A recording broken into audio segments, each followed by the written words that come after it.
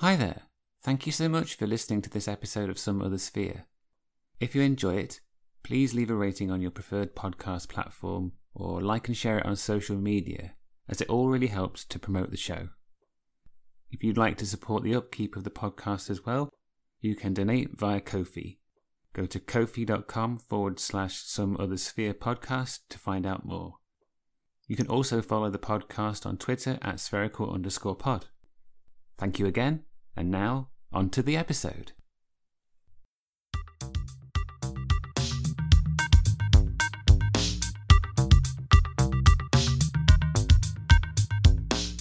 Hello, and welcome to Some Other Sphere, a podcast exploring our strange world, one conversation at a time. Hosted by Rick Palmer.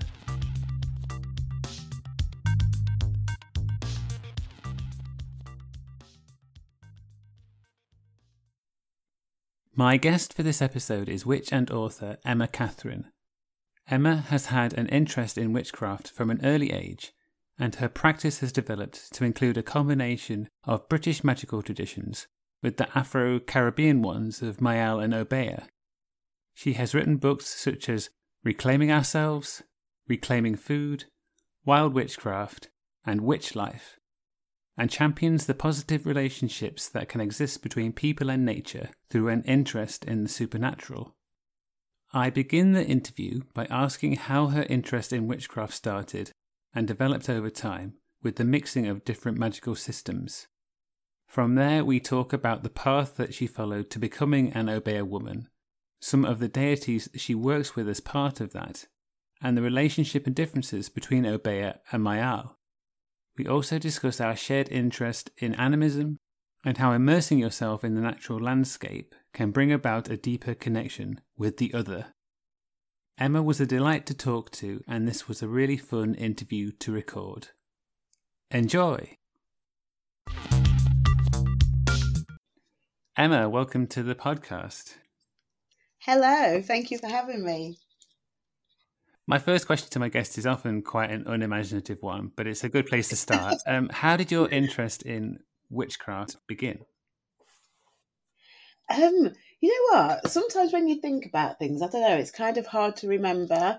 I guess it's always been there on the edge. So like when I think back and I think about, I don't know, my childhood, and I've got 3 other sisters, so I'm kind of one of the middle ones. And I don't know, I guess I was always slightly different. So while my sisters were, off out and playing with their Barbies and stuff like that, I often had my nose stuck in a book. And I think the books I used to like to read were filled with magic and adventure, so I guess if you wanted to be pedantic, you could say it started there. But I guess seriously, I don't know, I think I really kind of began to think about it as a concept closer to what we kind of imagine today. I think in my early teens, I think that's the same for a lot of us, I reckon. Yeah, and so what sort of things did that involve? Well, like I was born in the 80s, so my parents always worked. I grew up on a council estate, very working class upbringing. And so in the holidays and stuff, my parents always worked. So my oldest sister often had the unfortunate task of looking after the rest of us. And back then, and she was about 14. Back then it was, quite normal. And so, I don't know, we just used to go places, so to the woods, swimming in rivers and lakes, much to, the horror of my mum self today. And I guess that just being immersed in nature. And then there's always the fun side of things. So everybody always liked to do like things like Ouija boards and stuff like that. It was always fun, I think a lot of teenagers mess around with stuff like that. But then you start to begin to look past that and you think, what is there? And, you start, because back when we were that age, the internet wasn't really a thing unless your parents were quite well to do. So most of us began with the local library or, secondhand bookshop. So that's kind of where it began to kind of change, I guess. Right, okay. And how did you begin practicing witchcraft? Was there something that really helped with that, or did you just sort of go for it and see what happened? Yeah, I guess there is an element of that. So, I think the first time I actually did something was my mum had actually got me a book from the library. So growing up, we were kind of not religious at all. So my dad is Jamaican, so he came over from Jamaica when he was about 6 or 7, I think, and my mum's white English. And while my paternal grandmother was very religious, so she was quite a devout Christian, it didn't really filter down. And my mum was always kind of, I don't know, I always often describe my mum as a bit of a hippie. And so, it was quite an open childhood, really, I think, which is always a good place to begin. And so I always remember my mum getting my first book, and I can always remember the title, but never the author's name, and it's so annoying. I think her name was Lauren someone or something or other. But the book was called Where to Park Your Broomstick, and it was kind of very much aimed at teenagers. And so I think having a book that wasn't fiction, that gave you clear practical steps, I think that was probably where I first began to kind of dip the toe, so to speak, and do actual practical stuff, and very much following what it said in the book word for word, as you do when you're kind of that age. Do you remember the first thing you tried from that book? I think it was just kind of trying to set up some sort of altar, and of course, like, I don't know, nowadays it's much easier to get things, and so I think that was pretty much the first beginning steps, making incenses and very practical stuff. Oh, okay. It all began with the altar. Right. Do you think it helped being that age? I mean, I know now with my own interest in it, I think I probably overthink everything in terms of what to do and how to do it and trying to do it correctly and safely. But I guess when you're younger, you maybe don't worry about those things so much. Yeah, I guess so. I think as well, when you're younger, there's always, well, at least from my own experience, there's a sense of, um, I don't know, I don't know, I guess I got a sense of authority from whoever I was given instruction by, or whatever I was given instruction by. So for me, I think, and a lot of us at first follow things step by step. I often say it's a bit like when you're following a recipe, that you're trying for the first time. You might follow it verbatim at first and try it and see how it is, but then you start to begin to add your own flavour. So I think at first, when you're kind of young and you're just starting to get your head around, okay, witchcraft is an actual thing, it's not fiction, it's not what people tend to think. And oftentimes I think when you're young, there's that to get over as well, that kind of stepping out of the norm. So I think all of those things come into play. But I think when you first start out, I did at least, it was very much follow what was down. But then it's natural that you want to begin to explore and grow, and so yeah. And so from that point, what happened next? I mean, was there a period of time before you sort of saw it as a serious pastime, or did that happen quite quickly? No, I don't think it did happen quite quickly. So, when those experiences, they were kind of like really quite young, 12, 13 kind of age. And I think I was quite, I don't know, I always described myself as being introverted anyway, and not maybe in the typical sense of the word. I just kind of, I don't know, being around people takes a lot of energy for me sometimes when it's not, when it's your kind of people, it's great. But when it's an effort, it's kind of draining and hard. And so I always preferred to stay in with books than go out. And of course that changes as you get to kind of 14, 15, 16. And so for those kind of years, I guess, although the interest was still there, you know, normal teenage exploits take over for a while, I guess. Which again is just a natural part of growing up anyway. But then there was a sense of coming back to it from around, probably seriously, from around 18, 19 kind of age, I think. And how did that differ from when you were first starting out? Did you have more knowledge, I guess, to sort of take the next steps? Well, I guess it was kind of different for me because I had my first child when I was around 18. And so I was kind of in a different place, I guess. So there's a lot more kind of soul searching, I think, and a lot more questions about the bigger picture. So I think that all of that informed my practice compared to when I was, say, I don't know, 12, 13, quite, naturally immature at that age anyway. And so there was a period of growing up. And I think it's natural that there is a change in your outlook based on your experiences in those formative years. And so I guess it was just more serious. I think it was more, what is it? Okay, what is witchcraft to me? What is it going to look like? How is it going to be more of a part of my life rather than, I don't know, rather than just something that you did at a certain day or so I guess that was the difference. I think it was just a more of a mature outlook, I think, and more of an exploration of what I wanted it to be, rather than, okay, this book said this thing and that book said that thing. So is there something that represents that in microcosm, do you think? It's something that sort of signifies that you or somebody in a similar position is at a more serious level in their practice? Yeah, I think so. But I think it's very individual. I think it's something that happens at several points throughout your life and your witchcraft practice. I think there's always kind of there's always some sort of, we have to kind of look at our experiences and assimilate them into our practice and our worldview and our beliefs. And so I kind of feel that kind of outlook represents kind of the exploring those bigger questions, the macrocosm, if you will, through the lens of our own experiences. So definitely. And I think it's, like I say, I think people go through that through several points in their life naturally.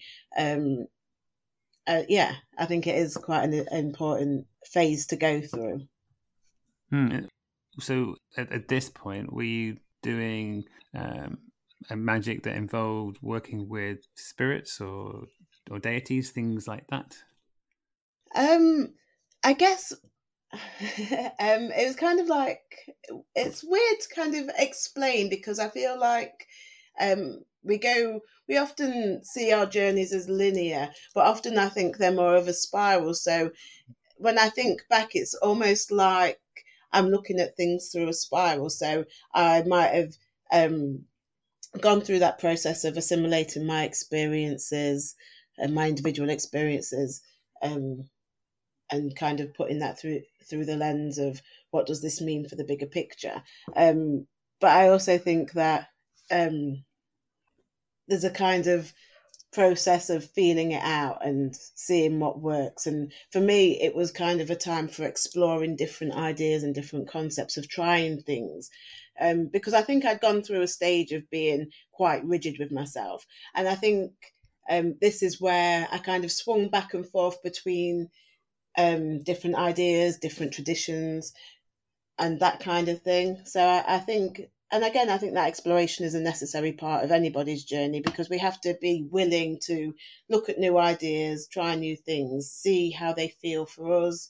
And so it did involve spirit work, different aspects of spirit work, some that I've kept with, some that I've developed further, and some that, they're there, but more in the background. For a while, I was set dead against the idea of working with deities. And again, it's changed through that process of assimilating my experiences, and kind of just exploring what that means for me and what I can take from that. And sometimes it's a case of kind of breaking down our own biases. So I think I was kind of had a bit of a knee-jerk reaction against, the idea of deity representing some type of authority, And so for a while I was dead set against that.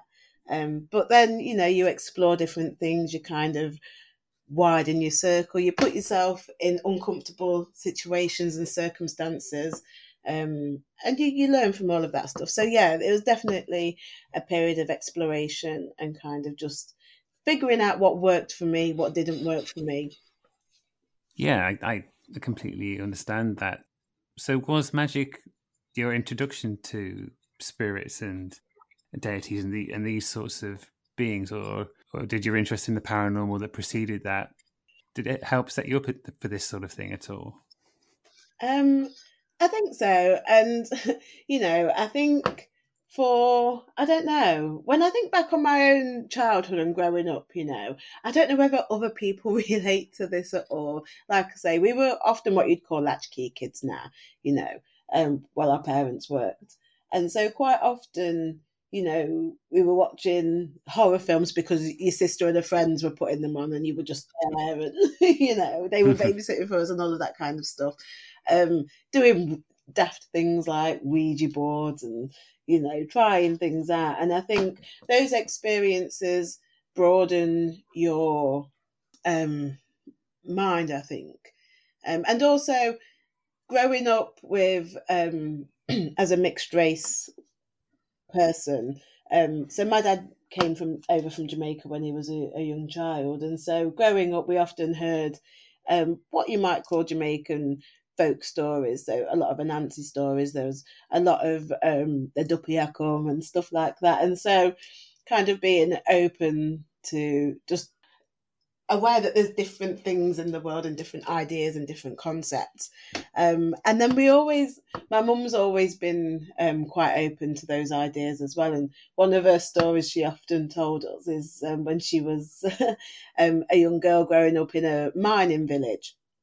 So I live in the middle of England and in Nottinghamshire. And so, there's a lot of pit villages around the town where I live. And my mum grew up in one. And she used to babysit for this woman. And it was a poor area. And this woman was a single woman. And she used to work in a pub. And so my mum was babysitting overnight, two young kids. Anyway, there was no electric. The electric had gone. She hadn't put any money in the meter. And so the only light was from the fire, in the fireplace, and candles and that kind of thing. So she had her friends round. And for some daft reason, as children often do, they decided to do a Ouija board. And my mum swears blind to this story, even now when we talk about it. And it always comes up at like gatherings and stuff like that. Anyway, they'd messed around with the Ouija board. Nothing had happened. And then one of her friends had said, I know who we can call to. So her granddad had just recently passed away. So they decided to call to this girl's granddad. And again, nothing had really happened until the girl then said, well, you know what? I never liked the old so-and-so anyway. Miserable old. And, there's a few curse words in there and stuff like that. And my mum swears blind that the glass that they were using shot into the fireplace and they heard heavy footsteps coming down the stairs, like someone wearing pit boots. Anyway, they all ran out and they had to go and get one of her friend's older brothers to come in and all of that stuff. So, yeah, there's always kind of those little bits of stories, So I think all of that does give you an open mind and I think an open mind is key to witchcraft. Absolutely. And in your own home, was there any weirdness? I don't think so. I think we would have liked there to have been, and I'm sure more than once we got like, oh no, there's, but no, unfortunately not, I'm afraid. A bit boring. We all want those experiences. That's okay. So on your Wild Witchcraft blog, you write quite a lot about the Afro-Caribbean traditions that influence you, Obeah and Mayal. For people like myself who aren't very familiar with those traditions, can you talk a little bit about them and what they are? Yes.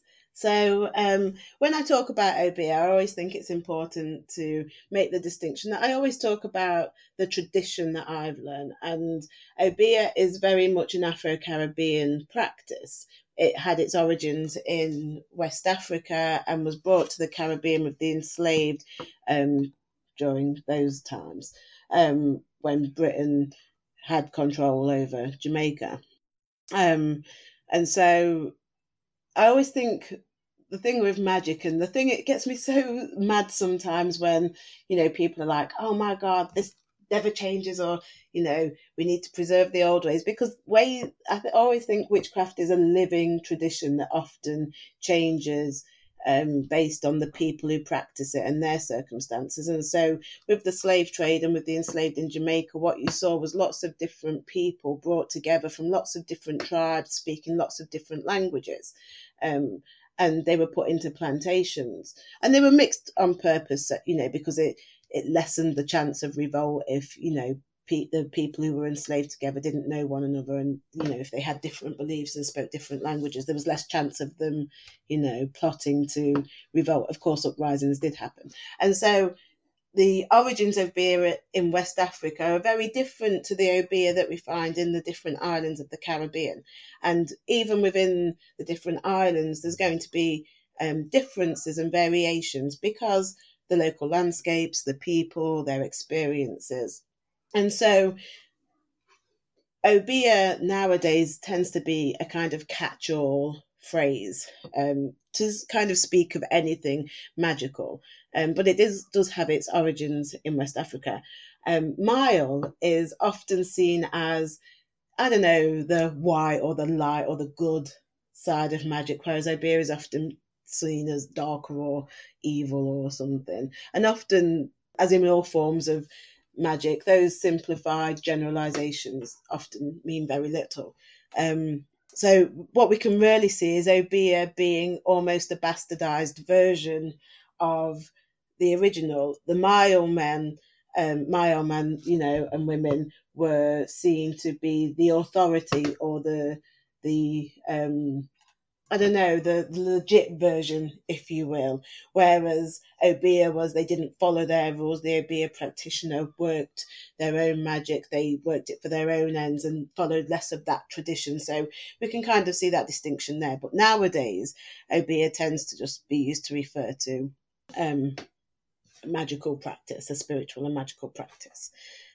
So I often describe it as a bit of a folk tradition, and particularly, like I say, Jamaican witchcraft, Jamaican obeah, which is the form I practice, often akin to kind of the folk British witchcraft. And there are some similarities, so working with the land and local spirits, working with the genius loci, using things that you can kind of get your hands on, healing and more baneful work as well. It's very much down to the practitioner. It's very much an individual practice, although it's closed in that you have to be initiated into it and you have to apprentice under somebody. But yeah, that's very much what obeah is. I often tend to just call it Jamaican witchcraft, just for ease of understanding, because it is a magical and spiritual tradition as well. Right, okay. And so how did you begin your relationship with obeah? So I always remember a long, long time ago, my dad coming around to my house and he was looking at my bookcase and he was seeing all of these books on British witchcraft and traditional witchcraft and witchcraft. And he was like, where's the obeah books? And, that was kind of a turning point for me, because I knew what obeah was. I'd heard of it, and I knew what it was, but there aren't really many obeah books. Obeah is quite a secretive tradition, and the books that are out there today, they don't tend to be how-to guides. They're usually somebody's experiences, or from a kind of anthropological point of view. So there aren't that many practical obeah books. So that was part of the question, but that kind of sparked something in me. Anyway, I kind of researched it and read up on it for quite a while and didn't really think anything more of it, because, like I say, you have to be initiated into the tradition, into the practice. So I kind of carried on with the practices that I was doing. And then I always remember going to a family friend's house.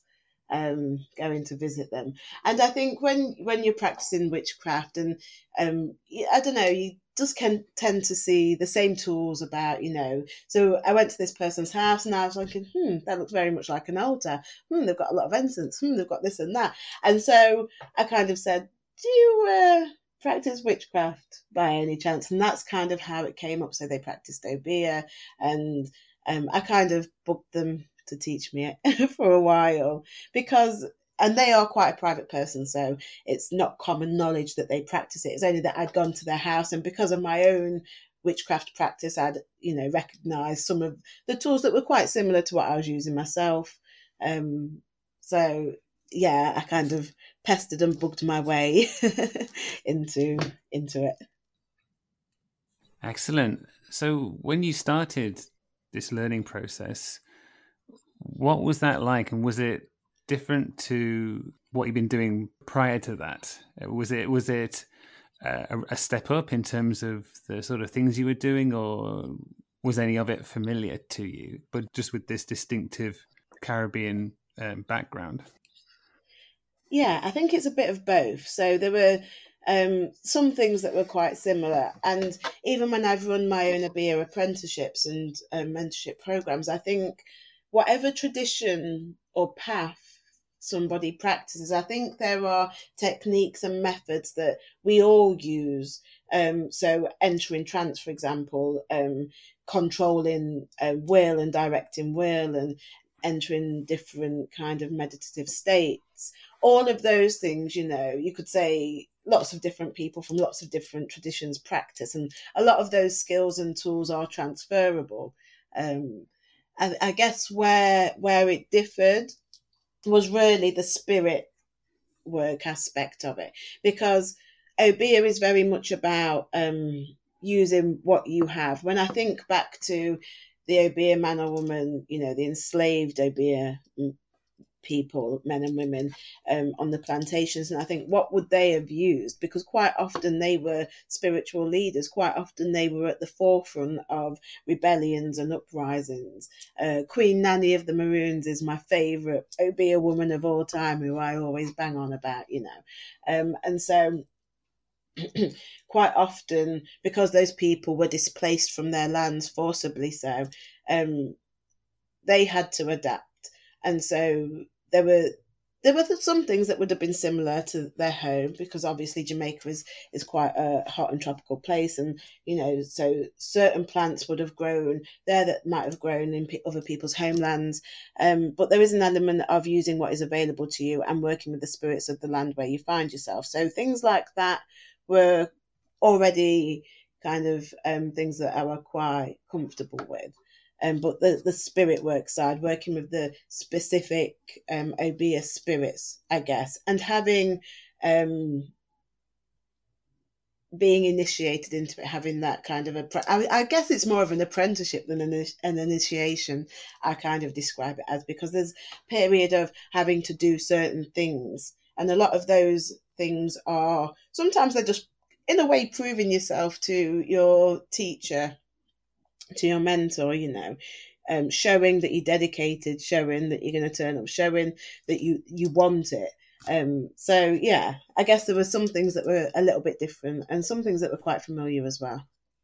Oh, okay. And can you talk a little bit about what that work might involve, and I guess the spirits you would work with?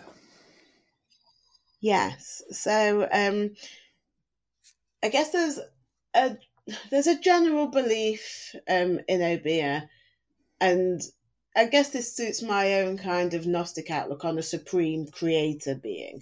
Okay, so the belief is that there is a supreme creator being, but they're so far removed from us as humans that they are essentially unknowable.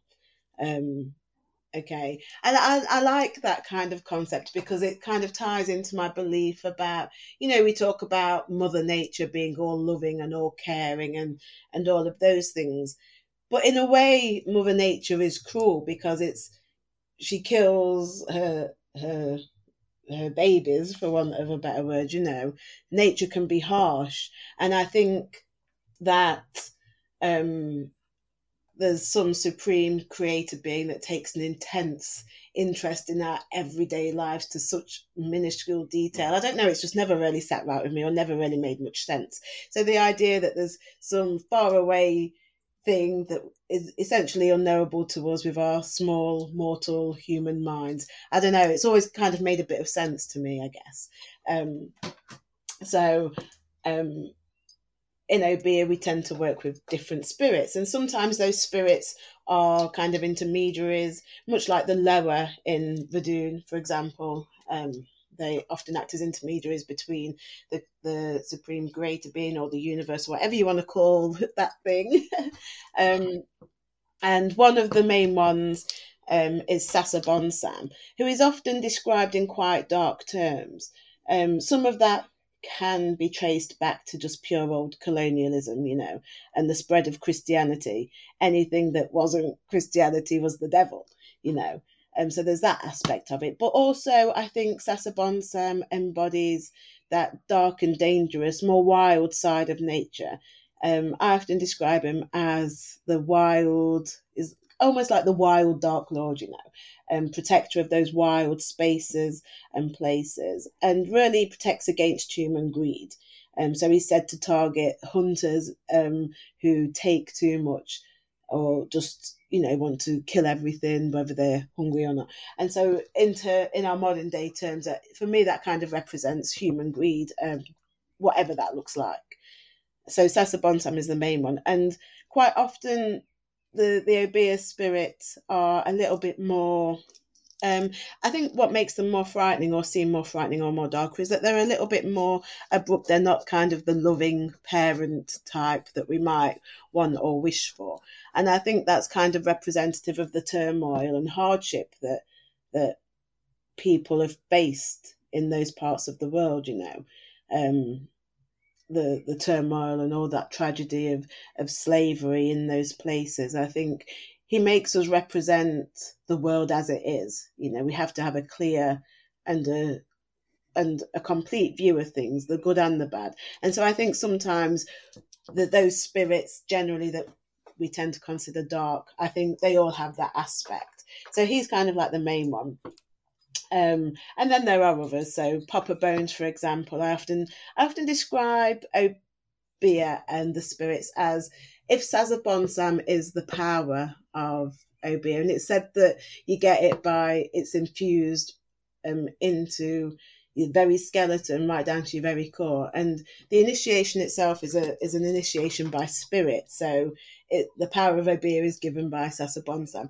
So I often say if Sasa Bonsam is the power of Obeah itself, then Papa Bones is almost like the guardian of that. So if you had a garden, for example, Sasa Bonsam would be the garden itself, and Papa Bones would be the gardener, someone who takes care and protects that garden in that space. So that's kind of how I weigh up the relationship between them. You also have female aspects, such as a sassy, or sometimes she's called the Lady of the Pitch Lake. And again, she's very dark and aloof. They're not embracing, they're not all loving, and she's dark and aloof, but that doesn't mean that she's not caring in her own way. And then there's Anima Sola, which is more of a title than a name, and it represents kind of the dark feminine rage and pain, and just I don't know, I think she represents the injustice of the world. So they're the spirits, and working with them, you get different things from each of them, or each of them kind of put you through different trials where you have to kind of, I don't know, I guess come to terms and face your real self, which I guess is the hardest thing of all for humans to do. So yeah, in essence, that's basically it. Wow, it sounds fascinating. So when you're working with those entities, I mean, I guess before you start working with them, do you protect yourself? Is there, I know in some traditions you might cast a circle or do something to just make sure that you're fully prepared before you do a ritual. Is that something that's involved here? I mean, there is an element of protection, but not normally with these spirits. And I think this is where the training and the initiation and the apprenticeship comes in, because it's about building a relationship with those spirits. It's not so much one of um, reverence and worship, though there is an element of that. It's very much reciprocal. And I think, I don't know, possibly this can be something that's similar in a lot of the African traditions, or the traditions that kind of began in Africa and spread to other places in the world. And I don't know, I think particularly in the Caribbean, I think they're such practical people. When I think of like my dad and my aunties and my uncles, for example, and my auntie will often say that when you're ill, that if she's talking to someone back home and she's just, I don't know, ill with some general illness, they'll have to say, oh, they know. So the first thing that they'll say is they know someone who died from that. And, we laugh about it, but I think it represents a matter of factness. And I think a lot of places where there's poverty and where life and survival isn't necessarily a given, and in the past it hasn't always been. Life is still quite tough in poorer parts of Jamaica even now.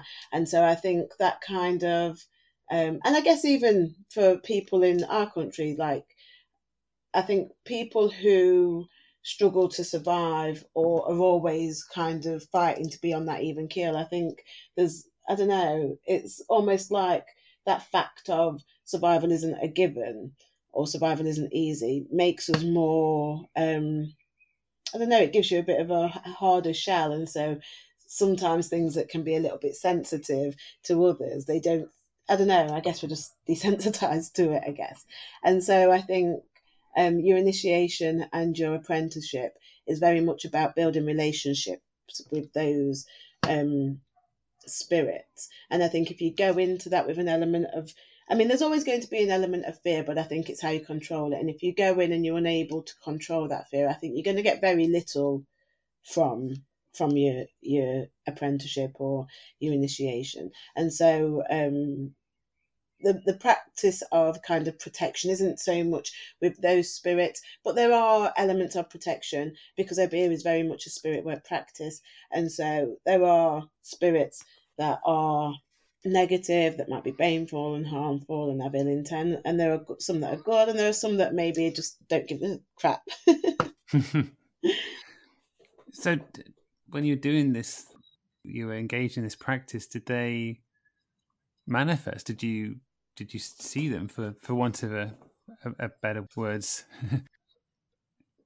I guess it depends how you're working with them. So there's a lot of, if you're doing a lot of trance work and a lot of that kind of work, then you might see them in that way. Sometimes it's more invoking them. Sometimes it can just be, I guess it depends what exactly you're doing and is how they might manifest.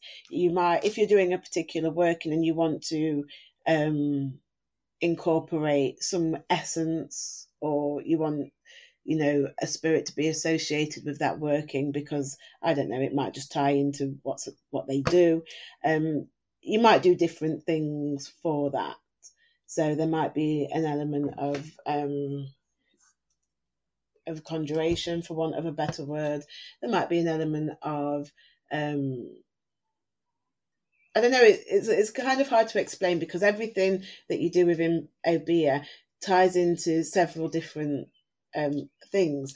So each of those spirits that I talked about they kind of are, I don't know, I guess I'd describe them as being the head of a certain class of spirits. So you might work with spirits that are under them. So you might not necessarily need to invoke them fully all the time. You might just, they might just be a kind of an opener, so to speak, to get access to something else. So it kind of depends. It's quite varied, which I guess is what I like about it. So yeah, it just depends. Oh, of course, I appreciate that. So your blog is called Wild Witchcraft, and you've written a book called Wild Witchcraft. Yeah. For you, what does Wild Witchcraft encompass? What is it, I guess, is what I'm trying to say. for me, it encompasses all the different fears. It intersects in everything, I kind of guess. And what I mean by that is, so when I think about my practice, because as well as the ABO, I also practice British witchcraft, because I feel like incorporating both of those practices into my one witchcraft magical overall practice is something that has been about incorporating all of who I am. And so for me, wild witchcraft is very much about striking out and finding what works for you. Sometimes the well-worn path isn't going to fit. Sometimes you might follow that for a little while and then you might branch off and beat your own track. So that kind of concept, I think it intersects in all of the different aspects of my life. So, like I say, growing up working class and really poor, I think there's always been an aspect of being othered in different areas.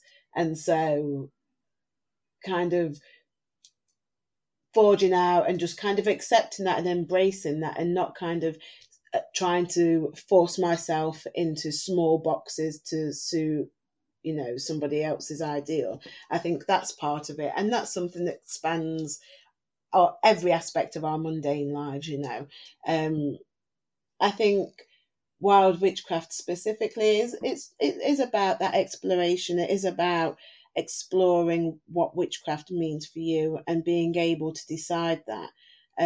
But on a practical level, it's also about, for me, I'm an animist, and wild witchcraft is very much about connecting to the land and the genius loci, the spirits of place.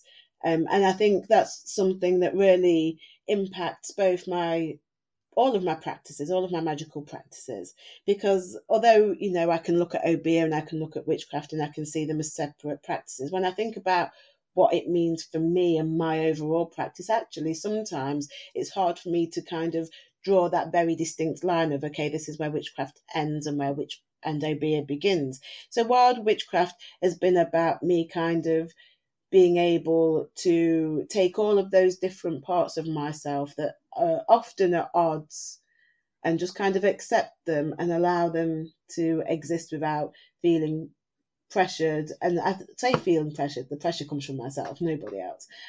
Feeling pressured about what I have to do or what I don't have to do. So I think wild witchcraft as a concept is just basically about being free, about deciding what works for you, and about connecting to the land where you live, wherever that is, because even nowadays such a statement can be quite divisive. So but we can only work with the land where we are, however we got there. Some things are just out of our control. Yeah, absolutely. I mean, I consider myself an animist as well, and it's only something that I've really sort of engaged with relatively recently, and since I have, I definitely feel as though I have more of a connection with nature. I mean, for yourself, and you talked there a little bit about working with spirits of place like genius loci. Has that intuition developed more as you've progressed in doing your witchcraft practice? Yes, it definitely has. And I think, I think we're all a bit guilty of when we start out on our witchcraft practice. We think we look at spells and we think, okay, I need to get this plant or I need this thing. Where can I get it from? Da, da, da, da, da. And we pay very little attention to the thing, the plant itself. We might read upon its correspondences and its associations and all of those things, but I don't know, at least for myself, and I'm talking about when I was quite young in the beginning, and it's more about, following what's written there rather than kind of having that confidence to explore a little bit more deeply. So for me, when I kind of really started to delve into spirit work and animism, I don't know, it just made complete sense. I guess living where I live, it's quite a rural town, so we've always been, I guess, a nature girl. We've always had dogs, we've always had animals, we've always been able to, like I say, growing up, we'd go to the woods, we'd go swim in lakes and rivers and, all of that stuff. And as much as nowadays you might cringe at the idea, back then it was kind of great. And I guess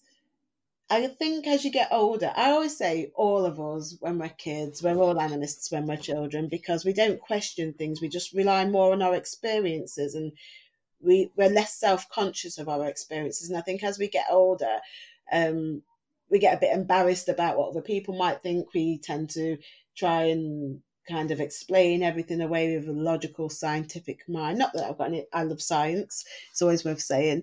But you know what I mean? We lose a sense of that magic of the world. And I think witchcraft for me, particularly Obeah, because, you know, when you are working with plants, for example, in Obeah, it's not just about the particular plant and what it might be used for. It's, you know, how it's about your relationship with that plant spirit. So, you know, it's about how you are working with it. So if it's a plant that you're growing from seed, for example, it's about the songs and the chants that you might use while that plant is growing and at the different stages of its growth. It's about the chants and the songs you might sing while you're harvesting it, because while you're harvesting it, you might be doing that with a specific purpose in mind. So I feel like the words and the reverence um, that I don't know, what I was so kind of against giving to a deity, I found came easily when I was in nature. So animism has always kind of made sense to me, but I think it deepened my witchcraft practice and it's added a real depth. And I think it's connected those different parts of my witchcraft practice, you know, because I look at witchcraft and I can see the animism there, and I look at Obeah and I see the animism there. And actually, that it's not different types of animism; it's just animism. It's that, you know, the world is alive with spirit, and so I think it's really deepened both of those. And I think having that common thread and identifying that common thread has been, I think it's been like pivotal in me kind of just becoming more comfortable, I think, in what I'm doing, you know? Oh, absolutely. You make a really great point there about when people are younger, when they're children, there's no pressure on them to sort of see the world a certain way. They're free to engage fully with it with their in an imaginative way, with their imagination. And I don't know, you sort of, you know, when you get older, you're sort of made to sort of grow up a little bit, quote Yeah. unquote, grow up and see the world in a slightly more cold and serious, materialistic way, I think. And from my own experience, you know, looking at the world, looking at nature through an animistic perspective is really helped me appreciate, you know, the wonder of life and especially the at the moment with everything that's going on in the world, the threat that's posed to it and the value that it has and the meaning that it has. And it would have been a lot harder for me to get to that point without having, you know, animism there as a way for me to re-enchant the world around me and see it that way. Yeah, I think, you know, it has very practical benefits and applications. I think when we speak about animism, we tend to do so in almost an airy fairy kind of way, as though it's um, not a tangible thing. But I think, yeah, it's definitely helped me. I think sometimes in very mundane situations, like if you're in a tense work situation, or you might be annoyed at a colleague, or you just might be annoyed at someone in general, just being able, just wherever you are, to connect with spirit and just kind of take a bit of a breather from that mundane world. And I think that just gives you a bit of space to recognize what's real, what's important, and to put things into perspective. So I think, you know, it really does help have like a stress-free life. Not that everything's all great all of the time, but I think being able to tap into it when you need it, as a way to kind of just alleviate the stress of everyday life and just being able to put things into perspective. I think it's, yeah, for me, it's one of the biggest. Um, I don't know. I say one of the biggest. There's so many things about animism I love, but it's one of the practical things that I think that people forget about it. You know? Oh, yeah, I agree. And it's interesting. It's not always I don't want to say it's not always a positive experience. I feel like I always get something out of it, but I've definitely been to woods where I got the sense that the wood did not really enjoy me being there, almost like it's in a bad mood. Whereas in other places, it's very light and airy, and it's not oppressive. But I've been in some woodlands, in some forests where that is not the case, and it's quite a disquieting feeling. But I It is. appreciated having that connection, at least, I guess, to something. Yeah. And I think, you know what, and I totally agree with you. And I've had experiences like that before. And I think, it's part of our human ego to think that the world belongs to us. There's still places in the world that doesn't want us there. And sometimes those places aren't as far off as you might think. There's one of my local woodlands. I can remember years ago, and I used to take the dogs out. I still go to those woods all the time. I used to take the dogs out all the time in the woods when I had to. I've only got one now. I had to get my Staffy put down a few years back, but she was the kind of dog that I could let off the lead. My little dog, not so much because he runs away, but she always used to be let off the lead when we were in the woods because she had good recall and wouldn't disappear and wouldn't chase squirrels and get lost and stuff like that. So I always remember one day, and we'd started off in a familiar part of the woods. It's quite a large woods. It's a mixed one, so it's part plantation, part mixed beech and oak and birch. And so we'd started off in a quite familiar place, and as we'd just gone through the woods, off the trail, under the trees, and I hadn't paid much attention. I was just kind of lost in my own thoughts, lost in enjoying just the woodland walk. And I guess even as an animist, I think having that connection with nature is good because it works both ways, doesn't it? We get what we need from the land a lot of the time, but sometimes it's about listening and respecting what those spirits of place are saying to us. And this is where, for me, animism ends up becoming something that's reciprocal. It's not just about what we get from it, it's about also how we impact that space. It's a reciprocal relationship. And so, anyway, I'd carried on. And I felt you're right, it's a disquieting feeling. And sometimes you don't always notice it straight away. And because I was on my own with the dogs, I'd kind of, I don't know, I thought, well, maybe it's just me. Maybe I'm spooking myself a little bit. So I pressed on anyway. Um, and I just happened to look back and I saw the big dog, my big dog, just standing way back off shoot, and no amount of cajoling would make her come. And she kept turning back, walking a step away, then turning back to look at me as if to say, come on, what you hanging about at? Come on. And so, you know what? I'm not afraid to say it. I turned around and we went back to where we felt welcome, because it is a relationship about respect. And sometimes we have to face facts that we're not always wanted. So yes, absolutely. But I think having that connection with the land, so that you can feel that and understand that in a way that is kind of I don't know, not hurtful, I guess. Yeah, I think that goes hand in hand with building that relationship. It's about being respectful and understanding that sometimes the land needs stuff from us, even if that is for us just to stay away. Yeah, of course. So we're almost out of time, but we've been talking about forest spirits earlier on in the conversation, and it's hard for me to get through an episode without mentioning Bigfoot at some point, or the similar sorts of cryptids.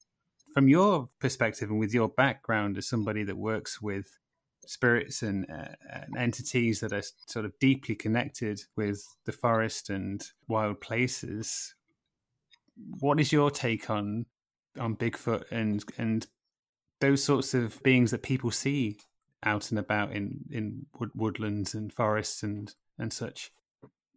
I just think the world is such a mysterious place. I think there's still so much we don't know.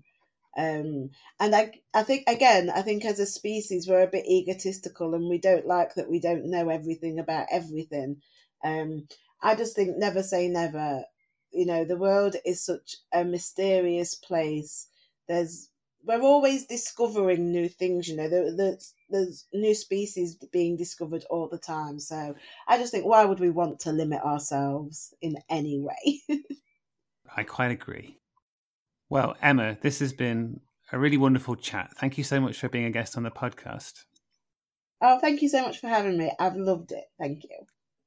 If people want to find out more about you and your blog and your books, how do they do that?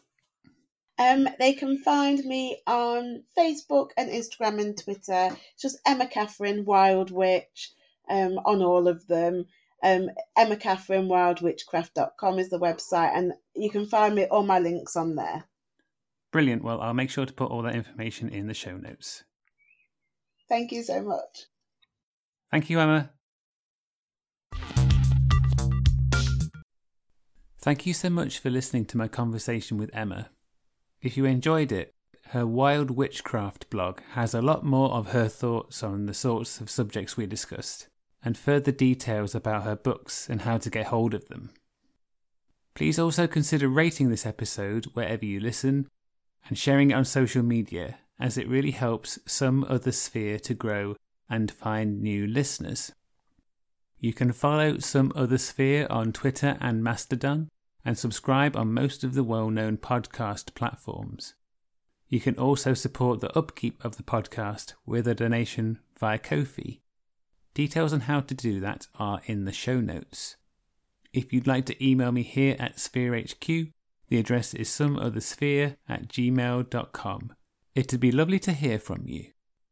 Until next time, be safe and well, and I hope you'll join me again soon for episode 100 of Some Other Sphere.